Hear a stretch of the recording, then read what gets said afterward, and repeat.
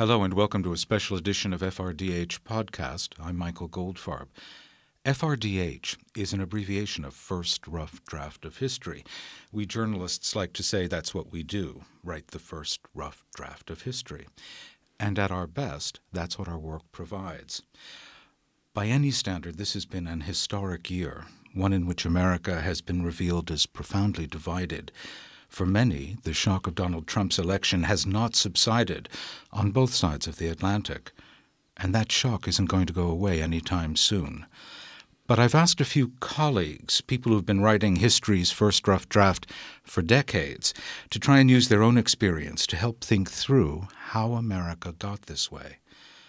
What they have in common is they know America well and have long experience reporting on how the United States affects the world, particularly its most volatile region, the Middle East.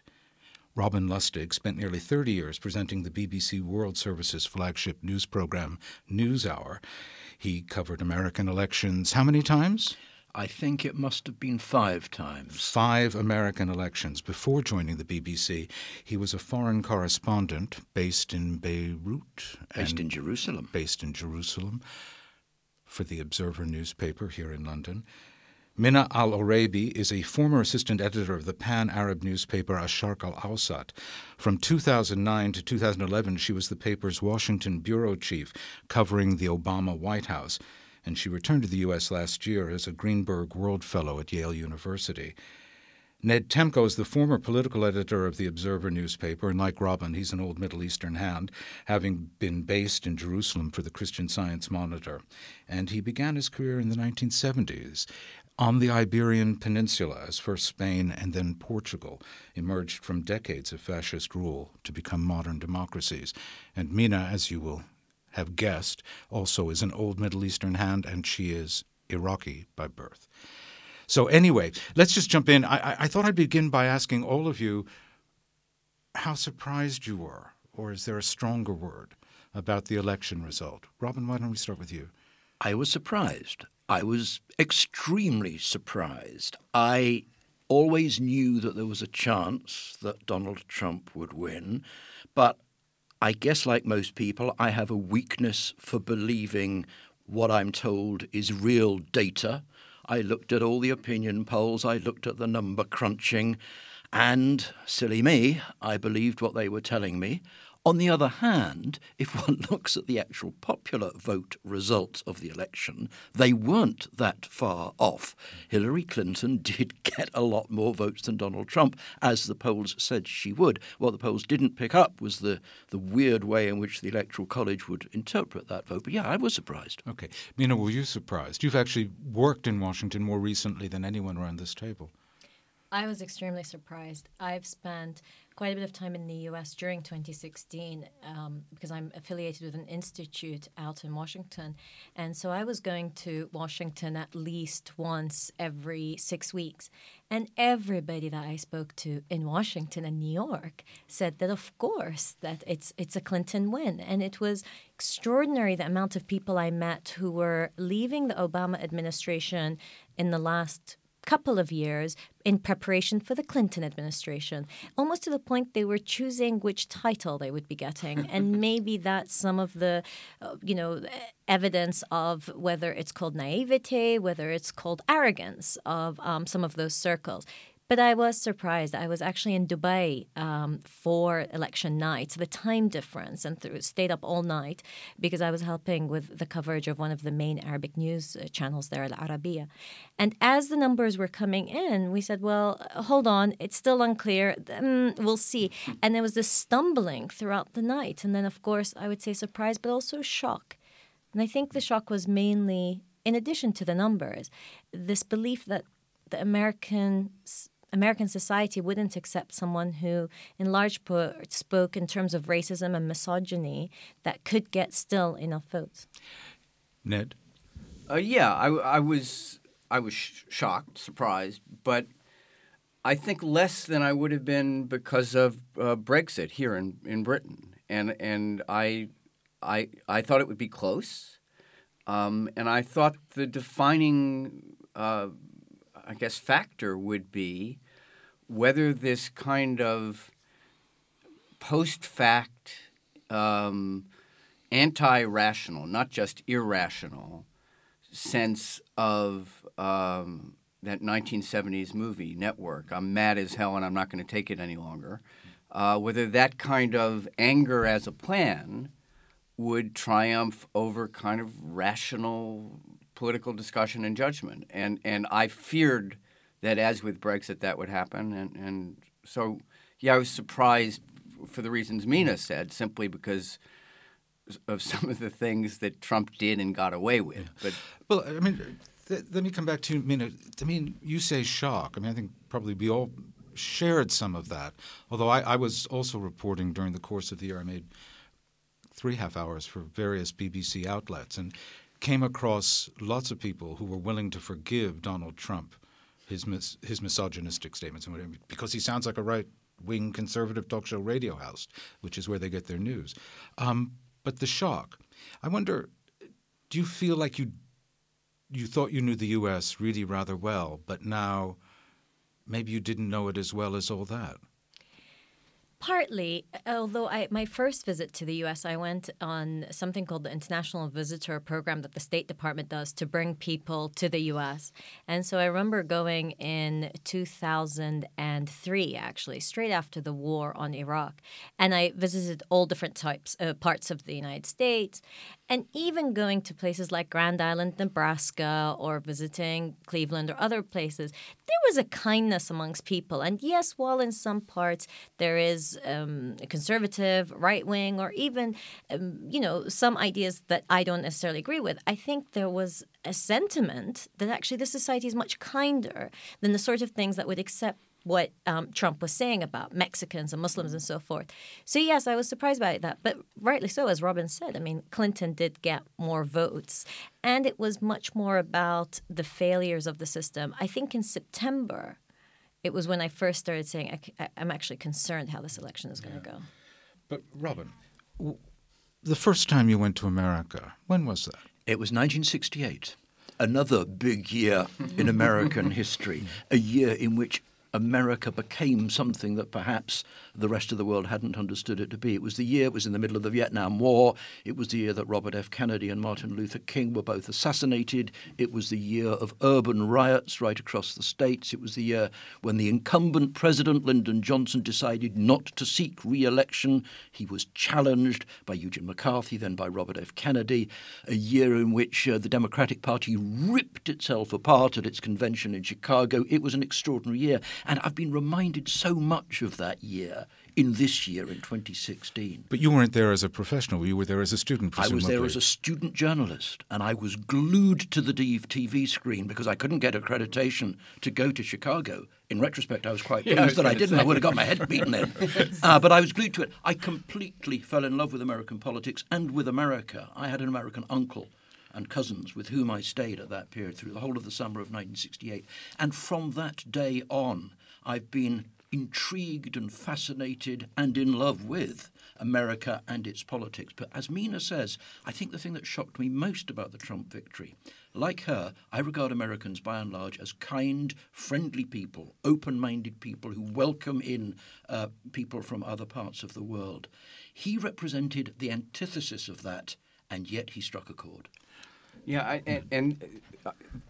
I know we don't want to get to the great media debate, but I think part of this is not so much about politics as about the fact that the way politics used to be done, and it partly involved what is now denigrated as so-called mainstream media, but were very important. The Washington Post, the New York Times, the 3 network news broadcasts in the United States, which ensured the possibility that people who disagreed with one another profoundly could actually talk and discuss and disagree, but on the basis of a kind of shared view of reality, truth.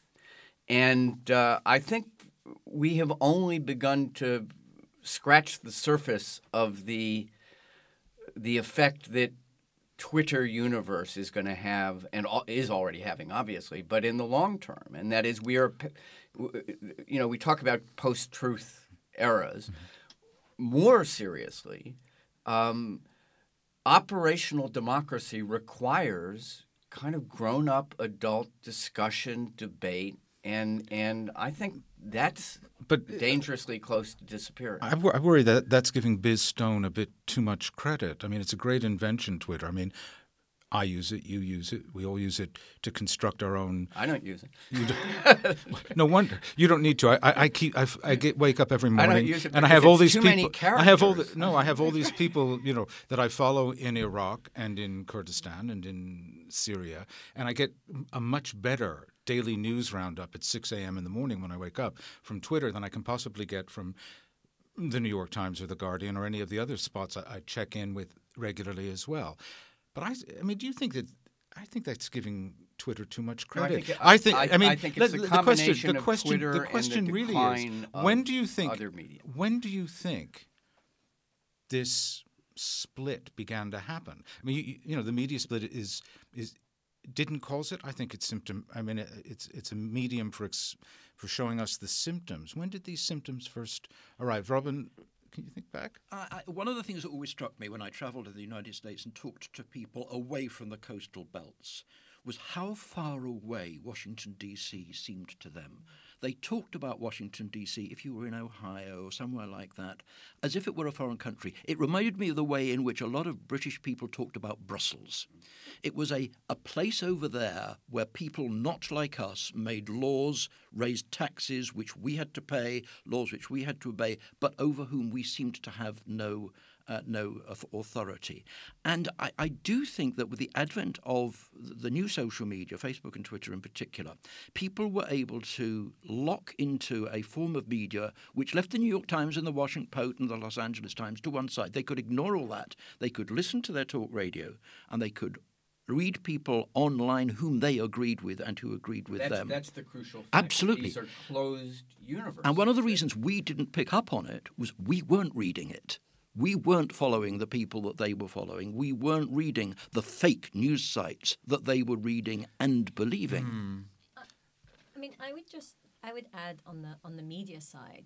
I think in addition to, yes, of course, that there are so many more outlets now and you could choose the echo chamber that you want and so forth. I think there's another issue here, that suddenly everybody could play the role of a journalist. Mm-hmm. Some of the discussions I'm having with people who discredit what the New York Times, what the BBC, what even the UN is saying about what's happening in Syria today, because they can come to a conclusion on their own. They're not even going to somebody else. They've come to a conclusion that actually these are terrorists that need to be killed, for example. And so they've come to that conclusion. They don't even want to hear anybody else.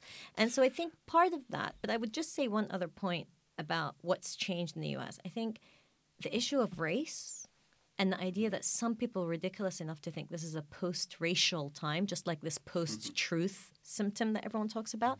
It's not a post-racial time. I think a lot of this was also about race. But when you went over in 2009, which coincided with President Obama taking office, I mean, did you not feel that this was some kind of – actually there's a very positive energy and way of cresting here? In Washington, D.C., and for a lot of the millennials that came after they had worked on his campaign, yes. But actually outside of D.C., you still felt the undercurrent. And I think you felt it much more in his second term. Michael, I was in Alabama on Inauguration Day in January 2009. I actually watched the inauguration on a TV screen in a huge auditorium with 6,000 Alabaman African Americans. They were emotional beyond description. But I also spoke to some white Alabamans. They were experiencing the opposite emotion. They did not accept from day one that Barack Obama was a legitimately elected president of the United States of America. And I think that remained right throughout. I agree with Mina. I think race was a large part of it. And remember, Donald Trump started his political career precisely as a so. birthist. Precisely so. And I think the fact that he discovered there was a resonance there, that he was getting purchase with that argument, probably first made him understand that he could progress along that path with lies, with bigotry, and move to where we see him today. Can I just shift gears a little bit, because you were pointing out that one of the things we want to talk about is America's role beyond the United States. And one area which I think we kind of skate over is that the notion of kind of a plague on all your houses, one superpower is exactly like another, which kind of grew up during the Cold War, particularly in the European left, doesn't take account of the fact that for all its faults, and I think, Robin, you described it perfectly, even in that terrible year 1968, when so much bad happened, there is a distinction, there has been a historical distinction in American democracy that is seen when you travel abroad that does make it special and which now is under threat. And that is the notion that they kind of get it right. It is an open society. Mina used the phrase kindness, which I think, is probably, like everything else, it oversimplifies things, but there is a kernel of truth in all of that. If you go back further in American history, though, it has had periodic moments of isolationism. This is not the first time that a significant proportion of Americans have said, we're not interested in the rest of the world. We want to fix our own problems. You do what you want to do. We're going to concentrate on our own country. But post-World War II, indeed, this is by far the most extreme example. But that's why 2016 becomes an absolute turning point. Yes, I agree. Because it's the end of that post-1945 era, I think. And but suppose I said history began in 2003 between, I don't know, it was the White Stripes, but too late for me. I mean, look, 2003 and the failure of the Iraq invasion, I mean, if it had just been about removing Saddam from power, fair enough. Then it was a success. But we all know that the occupation turned into a continuing disaster. And the isolationism that Trump has tapped into comes from that, I think. Would you agree, Mina? It's hard for me to gauge because I feel so much of what was going on in the U.S. wasn't about America's role in the world. And actually, if they did take it into account, then probably actually Clinton would have done worse given what happened under the Obama administration in my reading of it. But what I would say is you're right. I think the Iraq War had an impact, especially on military families, those who are in those communities that saw what happened both out of Iraq and Afghanistan. There was a sense of being broken. So there's two sides of this. The American perception of it is not so much isolationism, but more in their thinking, we're not going to go help other people. Nation building is not our problem. I mean, the amount of times Trump would talk about nation building without knowing what he's talking about. And that resonated. So I think, yes, but it stops there. Not so much about, oh my goodness, where did the Iraq War go or any of that. I mean, it was as tone deaf as Obama's announcement that he ended the war in Iraq by pulling out U.S. troops. And of course, he ends his term with 5,000 American troops back in Iraq, but nobody talks about that. So that's the American perception. On the international perception, then yes, for sure. Most people, I believe, in Europe and in the Middle East, in China, when you speak to people there, and I guess in Russia, greatly so, this sense of the failure in Iraq and this retreating from the Middle East that we saw under Obama, funnily enough, not under Trump, this retreating and feeling that we can't really make a difference and therefore leading into the phase that we're entering. There is a theory that one of the things that a nation needs to retain its coherence is an enemy. And you could look at the period since 1989 when communism disappeared as an enemy, or 1991 when the Soviet Union finally collapsed. And you could say that from that period until 9/11, the US was without an enemy. 9/11 happened and suddenly Islam emerged as a convenient, erroneous, but widely perceived to be enemy. 9/11 was followed by Afghanistan, which was followed by Iraq.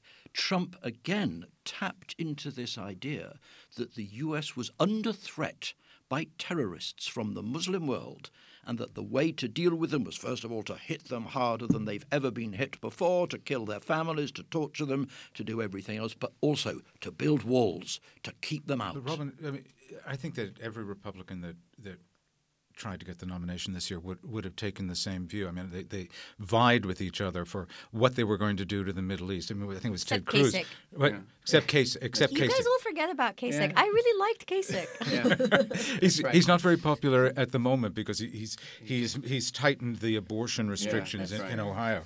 Although that will be left wing It will, in comparison with the new eventually. administration. But that's looking ahead. This is the first rough draft of history, not the first rough draft of the future. But I guess what I'm curious is, did history really start in 2003, or did the first steps towards Trump happen much earlier? And taking on board our talk of the media, our talk of the failure in Iraq, because I've been living here in London for 31 years, and I started clocking this a long time ago, that America was fundamentally changing. I wonder if 9/11 was actually the turning point, because I think until 9/11, a lot of Americans believed that the US was impregnable. It hadn't been bombed during World War I. It had not been bombed during World War II, apart from Pearl Harbor. It was omnipotent. It was without. It was exceptional. It was the superpower. 9/11 happened. 3,000 Americans were killed. And suddenly, I think a lot of Americans came to believe that there were enemies out there who could and wanted to do them harm, and that they needed to come to terms with that. And I think they felt vulnerable, and I think they felt scared. And from that, a lot then followed. Minna. But I would take another turning point that's actually more recent, which is the financial crisis. I really think people talk about it in terms of, people are doing badly economically and they think Trump is going to come and help them. I think there's also such a resentment, and rightly so. I mean, this idea that banks were too big to fail, but communities weren't too big to fail. I think even Brexit here in the UK, not enough responsibility has been taken on of what the financial crisis meant to people. And even if they didn't personally get impacted, the way they saw the impact resonate throughout society, and this thing of each to their own, and I have to take care of myself because the system fails me. And the system didn't take on board what was happening to them. The system seemed not to notice. I remember going around communities in which all the houses were being repossessed, and it wasn't being talked about. It was happening. People were losing their homes, but it wasn't being talked about. But Robin, you could go around Ohio and Pennsylvania and throughout the Rust Belt, and you could have been going around in the 1990s, and you could have seen factories that had been abandoned a decade earlier in which, being reclaimed by nature. Or the coal industry of West Virginia, which began declining in the 1950s. So But none were of there this not is at that point still politicians who were prepared to represent the interests of those people? Were there not still politicians, particularly in the Democratic Party, union leaders and others, who were prepared to voice the concerns and the fears and the needs of those people? I think one of the things that's happened more recently is that a whole swathe of American people have felt there are no politicians talking about them and to them. No, I think that's true. What is dangerous potentially is that the solutions being offered, in other words, bring back the coal industry to West Virginia, bring back big steel to Pennsylvania, ain't going to happen. And as Trump must know, and while he's cleaning the swamp and naming one Goldman Sachs executive after another to his cabinet, the fact is there are going to be a lot of still disappointed people out there. Well, somebody remarked just the other day that nobody is saying to Americans that the people threatening your jobs are not the Mexicans or the Chinese, they're the robots. Yeah, they're microchips. Yeah. And that's true.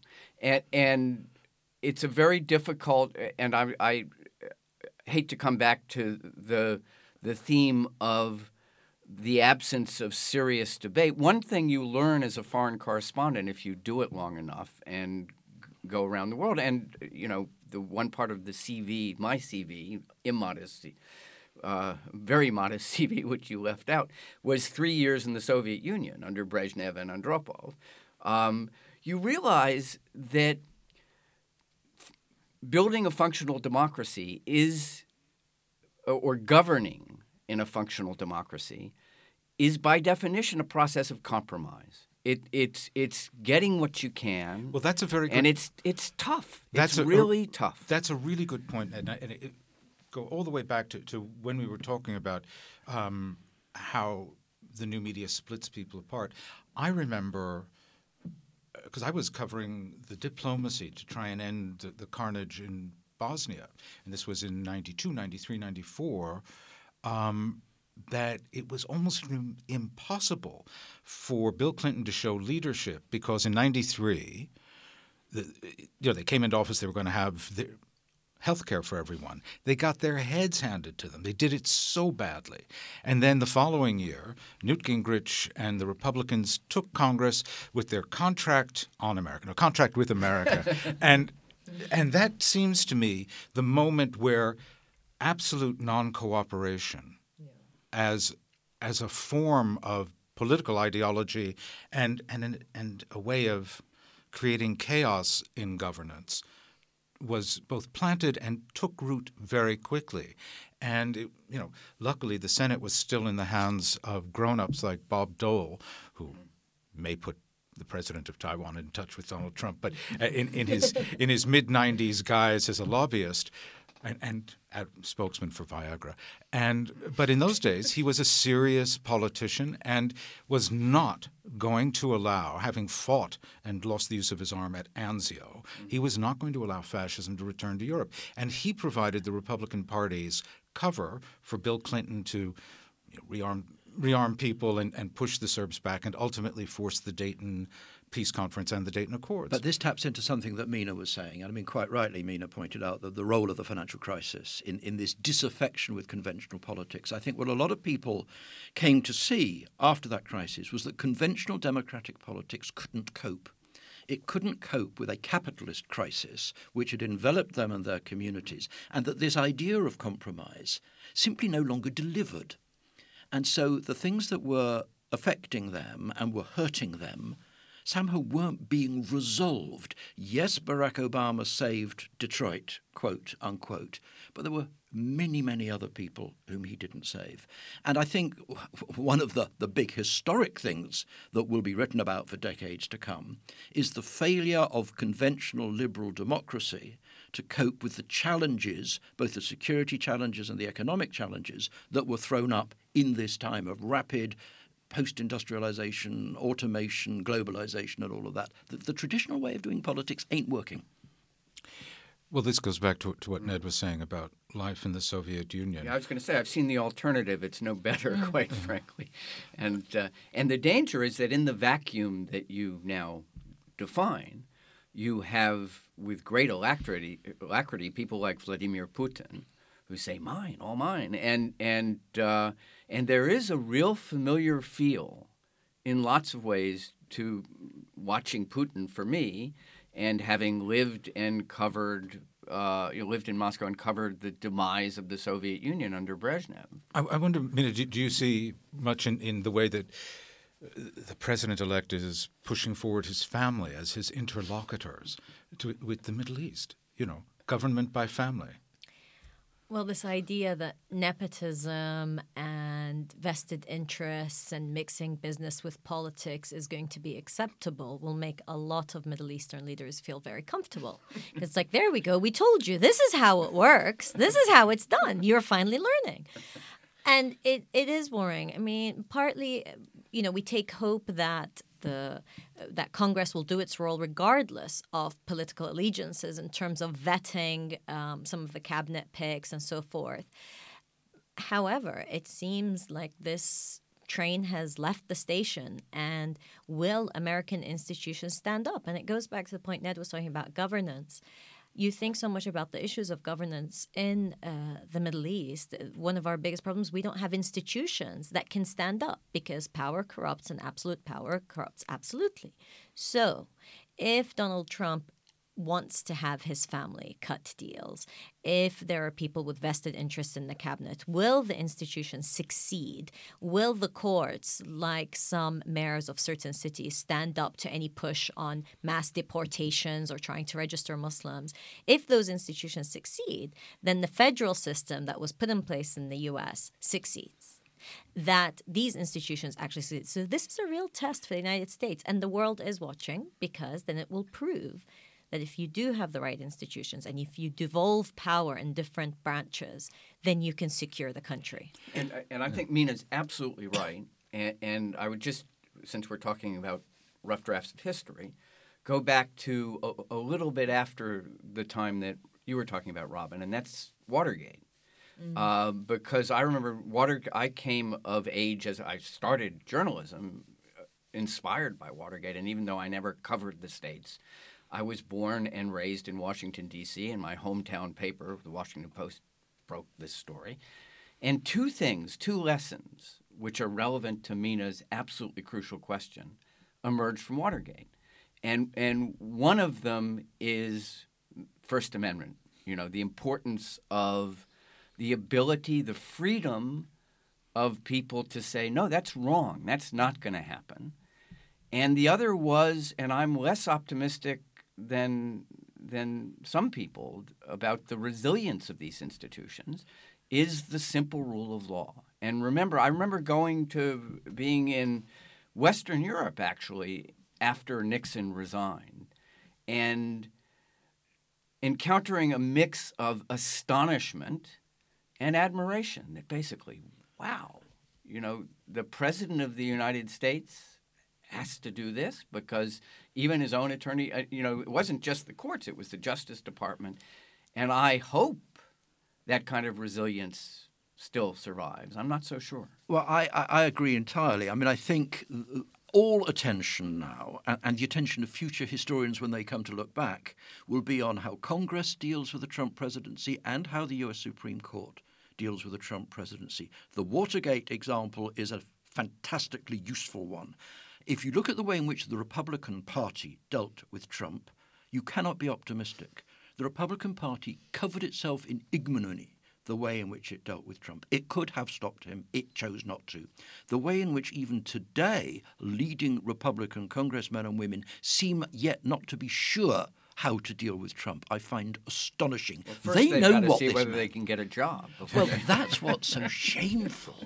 They know who he is. They know the threat that he presents. But to be fair, I mean, some really did try to push back on him. I mean, Paul Ryan, who we used to think is, he is the leader of the Tea Party in Congress, suddenly became the voice of reason. And I do think that everybody from McCain to Paul Ryan, even those who wrote, the Republican national security experts who wrote that 50-member memo that was published in the New York Times, that took a lot. I mean, they did try, but you're right in terms of the machine. Once it realized this is a winner, went behind him. But I do think it would be unfair to dismiss individuals who from the Republican establishment who actually did try. We'll see. I mean, I did a series on 1973 for BBC a couple of years ago, and in researching it, I really was amazed. When the Saturday Night Massacre occurred, and this really is going back in history, and Nixon fired the top 3 officials of the Justice Department who were meant to have independence in investigating him, because I guess they were insisting on getting the tapes handed over. It was Republicans who were as eloquent in saying, you can't do this. And there's a report in the Washington Post in which captures the febrile nature of that event. It was in October 1973. People were speaking of the Nazis and of, the Third Reich, that the president has almost untrammeled power if he chooses to be assertive. Barack Obama has chosen to be more emollient and seek compromise.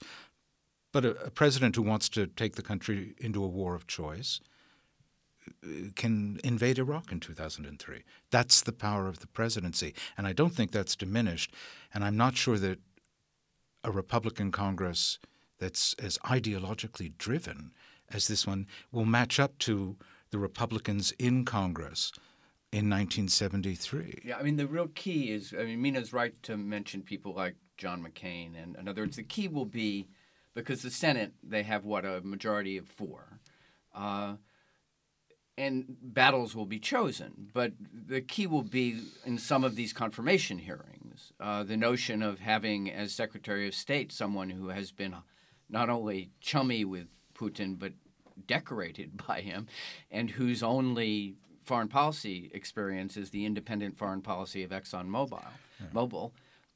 Will there be 3 or 4 Republicans who say this? It's not a question of whether Republican or Democrat. This probably isn't who you want as your senior foreign policy person.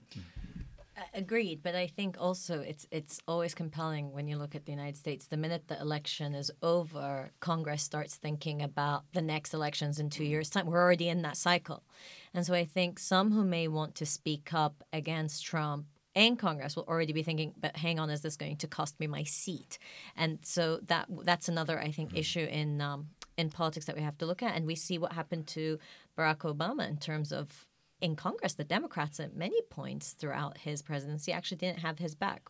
Just on the subject of institutions, one of the things that has always struck me about Americans whenever I've visited the United States is the immense pride that most Americans feel for their Constitution, for the way in which the Founding Fathers put a country together, an immense loyalty to the Constitution. I'm not at all convinced that Donald Trump himself feels that same loyalty. Some of the things he said during the campaign about freedom of the press, about dealing with people who didn't agree with him, would suggest that he doesn't give a fig about the Constitution. Now, if he follows through on that, and of course we don't know whether to believe a word that he has said during the campaign because he contradicted himself so often, but if he follows through on that, I hope that a lot of Americans will say, hang on a minute, that's not the way the Constitution says you should behave. But your original contact with Americans going back to 1968, you would have thought, yes, they would. But now I get the sense you're not so sure.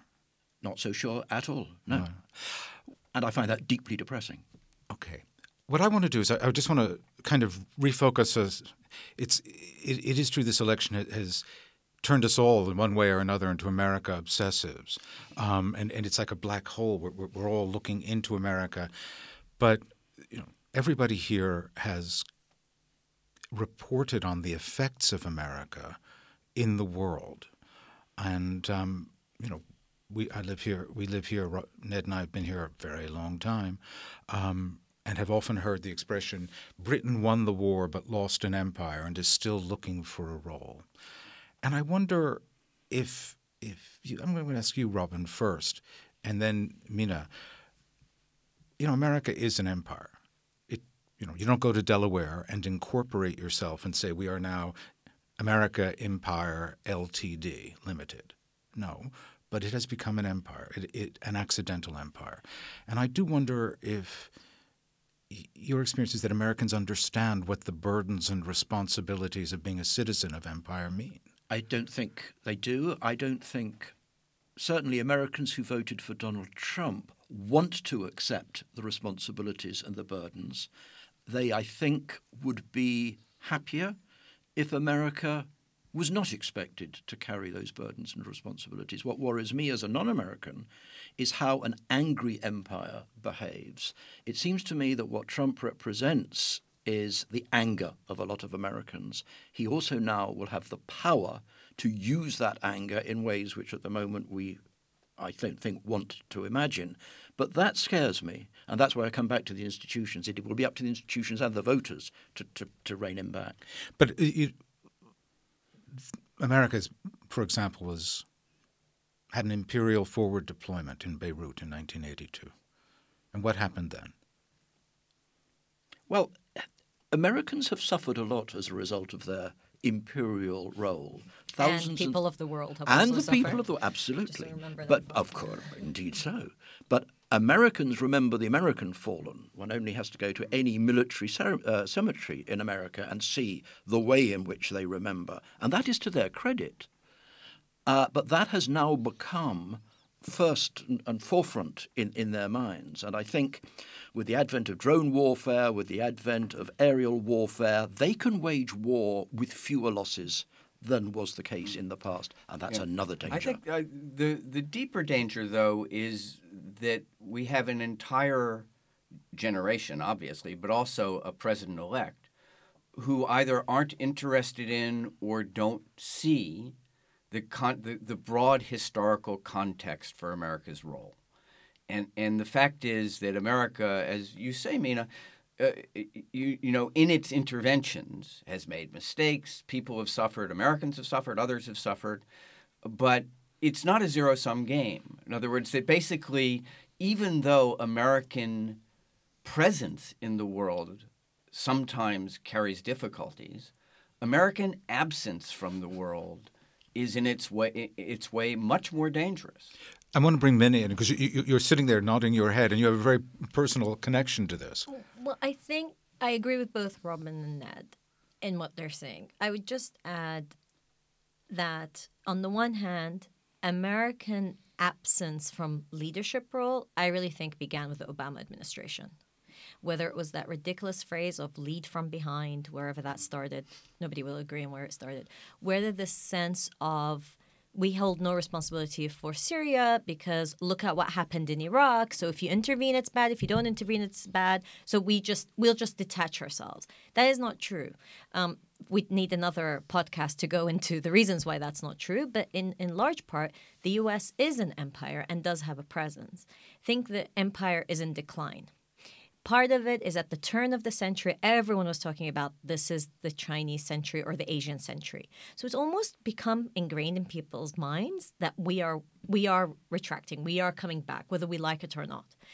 That's one side. The other side of this is, I believe, under Trump, it isn't so much that we are retreating. It's that we're doing it our way, and we don't have to be concerned about the ramifications.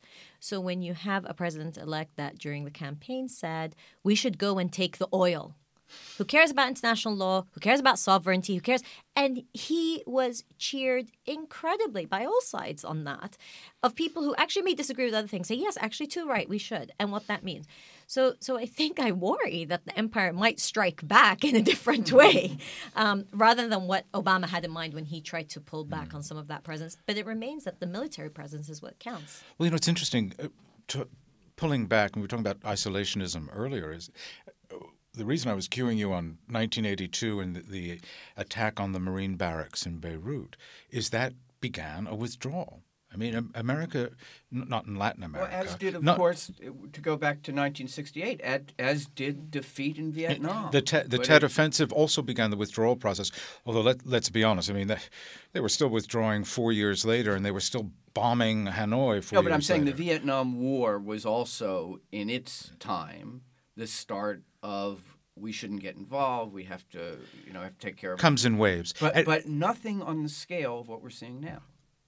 Really, well, I'm not entirely sure because what the point. My memory is this: that 1982, the Marine barracks was blown up in Beirut. There was a pulling back. There was a lot of rhetoric about taking on the Soviet Union and so on and so forth, and a lot of very nasty training of guerrillas in Latin America to protect the southern flank, but in other ways, not a great projection of American force elsewhere, which culminated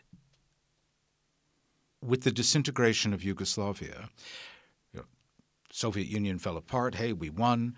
And as Yugoslavia fell apart, Jacques Delors, and I covered this, Jacques Delors said to the Bush administration, I hope America stays out of this. This is a European problem. And the next thing you know, America, where are you? Because we can't figure out what to do. We've got 7 countries now, and Serbia is killing, innocent women and children in Sarajevo. And so Bill Clinton could not get back into the game, and as I said, it requires it.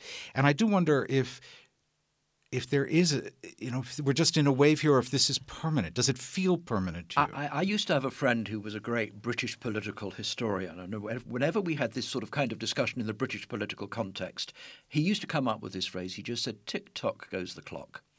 And it was the idea of a pendulum swinging backwards and forwards, and that political developments go in waves. History doesn't just move in one direction inexorably. I think there is a wave of isolationism that sweeps through the United States every few decades. What's so worrying about this one is that it seems to be deeper, it seems to be angrier with the way in which globalization has changed the world. Its effects are less predictable. US remains by far the global military superpower. It can impose its will militarily in a way which no other country, not even Russia or China, can. We just don't know yet what future historians will say about how it chooses to use that power. We're running out of time, and I just really want to come back almost to where we began. Is this an epochal change?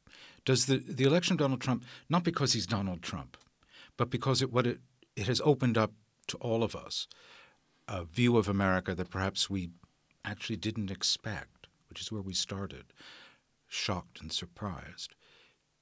Do you think that this is a real change of direction from which there is no coming back? Mina? If it was in isolation, then no. But it comes alongside Brexit, rise of populism, the weakening of the UN. The UN celebrated its 70th birthday, and at this point is looking more like the League of Nations than it ever has. So can a new UN Secretary General, who I have a lot of admiration for, and a team together with a concerned world come together and say, no, we want to strengthen it? I find it hard to believe when the holders of the UN Security Council positions are so embroiled in their own problems. I think it's potentially epical, but I think it depends. I'm more concerned about Donald Trump as president-elect than the election result, in the sense that even during previous periods of isolationism, the presidents, the people who sat in that office, had a sense of history, had a knowledge of and interest in the world, and a kind of native intelligence and sense of responsibility, all of which, in my view, Donald Trump seems conspicuously to lack. And I will finish with just one thing. What's at stake here, we talked about all the things we've covered. The most inspiring thing I ever covered, I happened to be privileged to be in Berlin the night the wall fell down. And it's a reminder that these things aren't just chess pieces, geopolitical struggles, that there's a real difference of values here, and the stakes are pretty high. And with all the problems and occasional mistakes of American engagement in the world, as I said, the world is generally worse off when America disengages. I started with 1968, which was a moment of history. You can go from there to 1989, another moment of history. I think 2016 has been a moment of history, but I think if I were writing a book in 20 years' time about this year, I wouldn't call it the year Trump won. I'd call it the year Putin won, because I think that's what will turn out to be the really significant event of this year. It's the year when suddenly Putin had the world at his feet. Well, that's all we have time for. And that's a very interesting piece of speculation, first rough draft of the future. And we should probably do this again. I enjoyed it. Thanks to my guests, Robin Lustig, Mina Al-Oraibi, and Ned Temko. If you've enjoyed this FRDH podcast, please visit the website, www.goldfarbpod.com. There's a lot more to listen to there. And there's also a donation button. Please make a donation to keep these rough drafts of history coming. Thanks for listening.